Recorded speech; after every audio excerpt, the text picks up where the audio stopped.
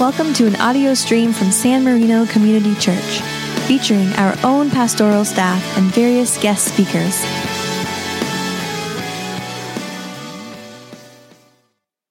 Hello, everyone. First, I want to say that my wife and I are quite happy and thankful to be here with everyone in San Marino Community Church. We truly feel welcomed and celebrated. We are just now settling down from our flight from Switzerland to Princeton, and then a 5-day cross-country trip from New Jersey to California. We're truly excited to start this new season with y'all. But first, we have to get onto our reading, which is Exodus 32, verses 1 through 14. So please bear with me. When the people saw that Moses delayed to come down from the mountain, the people gathered around Aaron and said to him, "Come, make gods for us. Who shall go before us? As for this Moses, the man who brought us up out of the land of Egypt, we do not know what has become of him." And Aaron said to them, "Take off the gold rings that are on the ears of your wives, your sons, and your daughters, and bring them to me." So all the people took off the gold rings from their ears and brought them to Aaron. He took the gold from them, formed it in a mold, and cast an image of a calf. And they said, "These are your gods, O Israel, who brought you up out of the land of Egypt." When Aaron saw this, he built an altar before it. And Aaron made a proclamation and said, "Tomorrow shall be a festival to the Lord." They rose early the next day and offered burnt offerings and brought sacrifice of well-being. And the people sat down to eat and drink and rose up to revel. The Lord said to Moses, "Go down at once. Your people, whom you brought up out of the land of Egypt, have acted perversely. They have been quick to turn aside from the way that I command them. That they have cast for themselves an image of a calf and have worshipped it and sacrificed to it and said, 'These are your gods, O Israel, who brought you up out of the land of Egypt.' The Lord said to Moses, 'I have seen this people, how stiff-necked they are. Now let me alone, so that my wrath may burn hot against them, and I may consume them. And of you I will make a great nation.'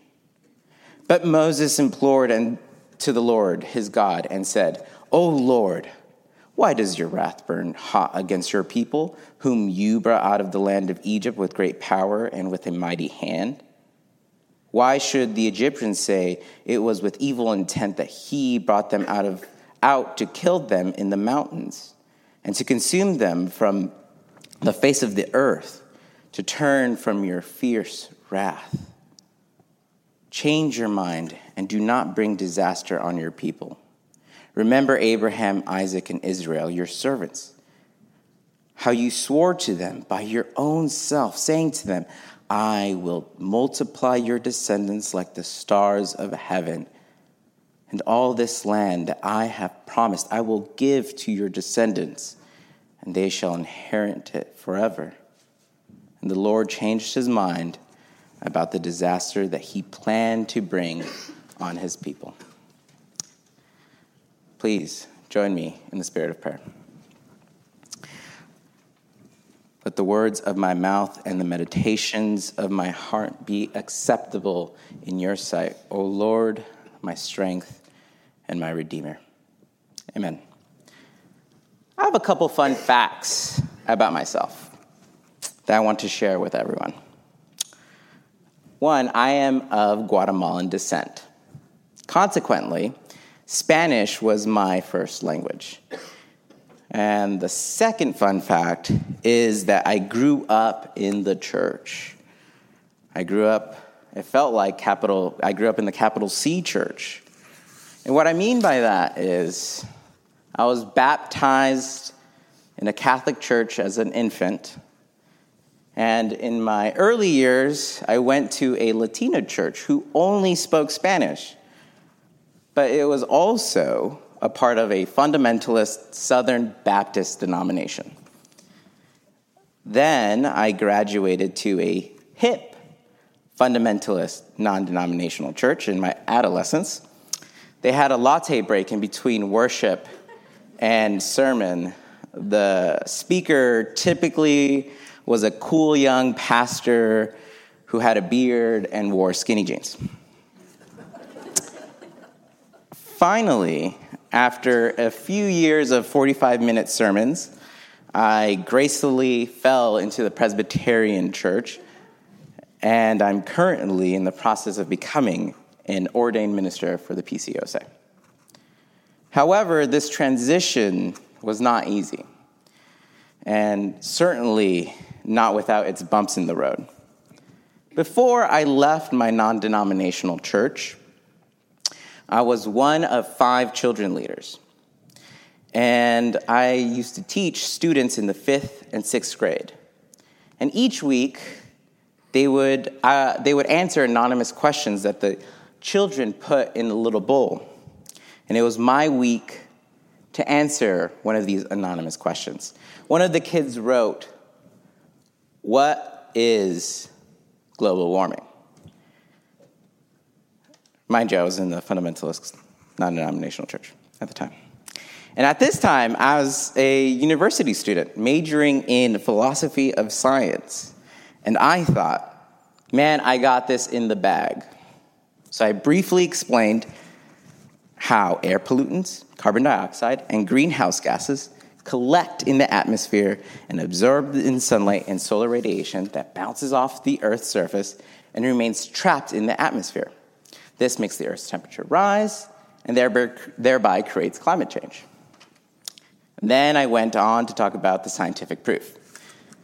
Global temperatures are rising, the oceans are getting warmer, the ice sheets are shrinking, there's glacial retreat, there's less snow cover, the sea level has risen, the Arctic ice has declined, and there's more extreme natural events. And those were just to name a few. So I gave my presentation and even showed a little video, and I thought that was that.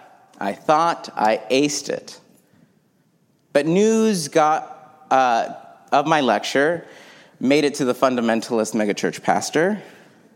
A couple of parents were complaining and protested, saying, "What kind of liberal BS are you teaching my kids?" As a result, the megachurch pastor emailed me asking me to never answer an anonymous question ever again because I didn't stick with what the church officially believed in, much less what it believed in concerns to science and global warming. The church then decided that the following week they would reteach my lesson, stating that global warming isn't really a real thing. God's creation is perfectly made. It's not our humanly fault that the weather is getting hotter. It's called seasons. Naturally, I wrote a very nasty email to the pastor and the church elders, left the church and never looked back. I thought I was sticking up for what was morally right. I thought I was doing the right thing. And so many of you may be asking yourselves, that's an interesting story, Hector, but what does that have to do with the First Testament text? Well, let's recap the First Testament text really quickly, again, just in case you guys missed something.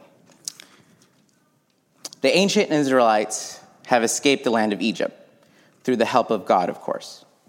Moses left the masses to talk to God, who currently is up in a mountain. Aaron is left to take charge of the Israelites. He gets an earful from the people who are anxiously waiting for their leader and insist that they would build a god.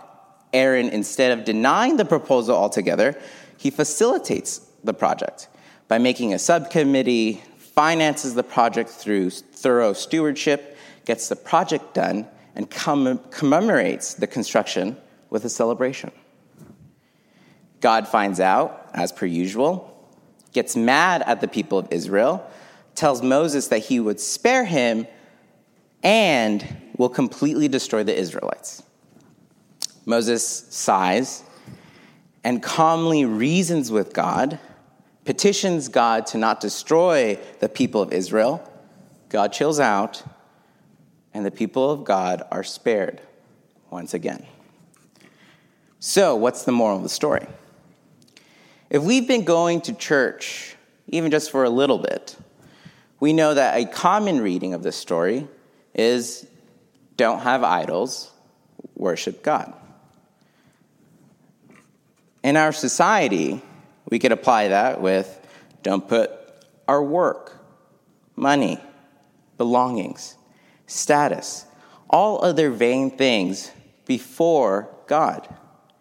We're not to put worldly things before the worship of God. However, I want us to meditate beyond this true and honest point, and instead of placing ourselves in the position of the Israelites, let us imagine ourselves as one of the leaders, Moses or Aaron. And when we do that, we're able to find two kinds of leaders.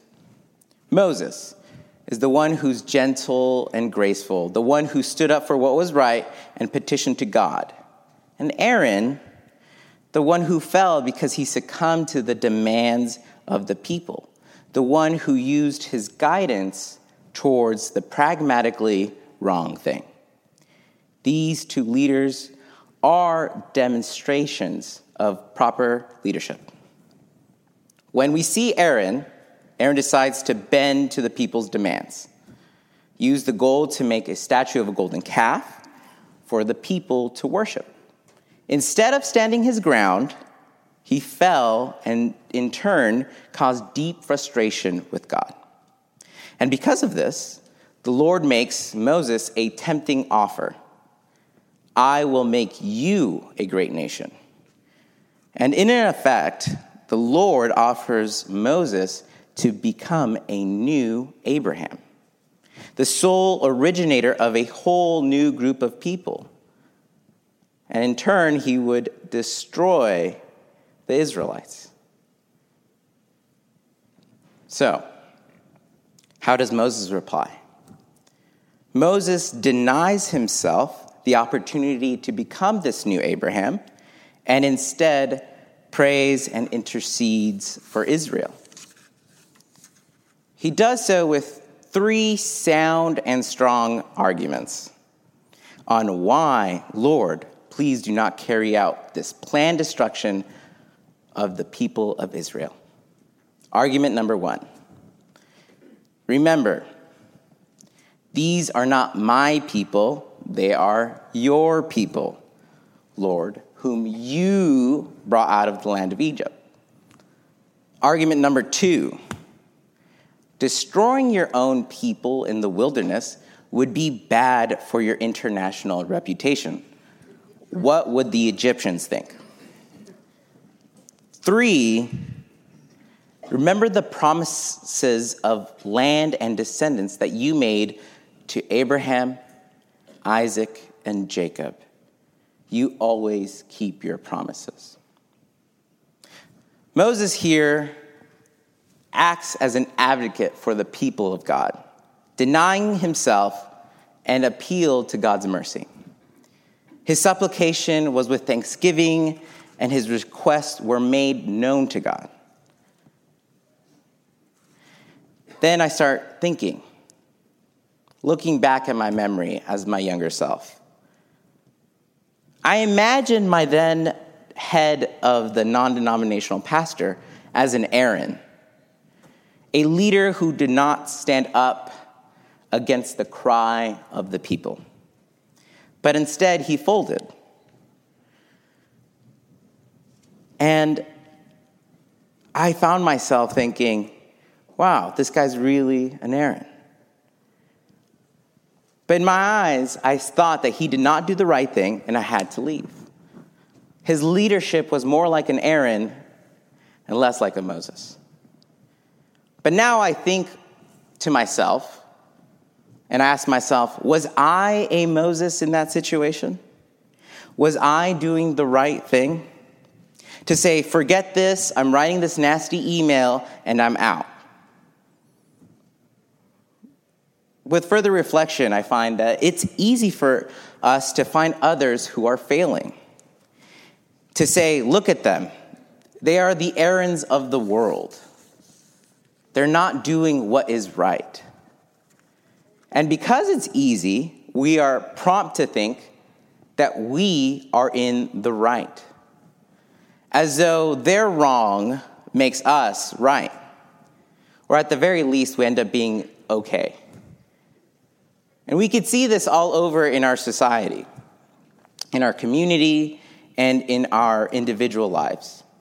When I was in Switzerland, I heard many people say, well, at least we don't have Donald Trump as our president. Domestically, here in the United States, I hear a lot of blame games between the Democrats and the Republicans. Can you believe the Democrats did that? Or what are the Republicans doing? And when we look at our own community, we hear statements like, look at this church, look at that school, look at them.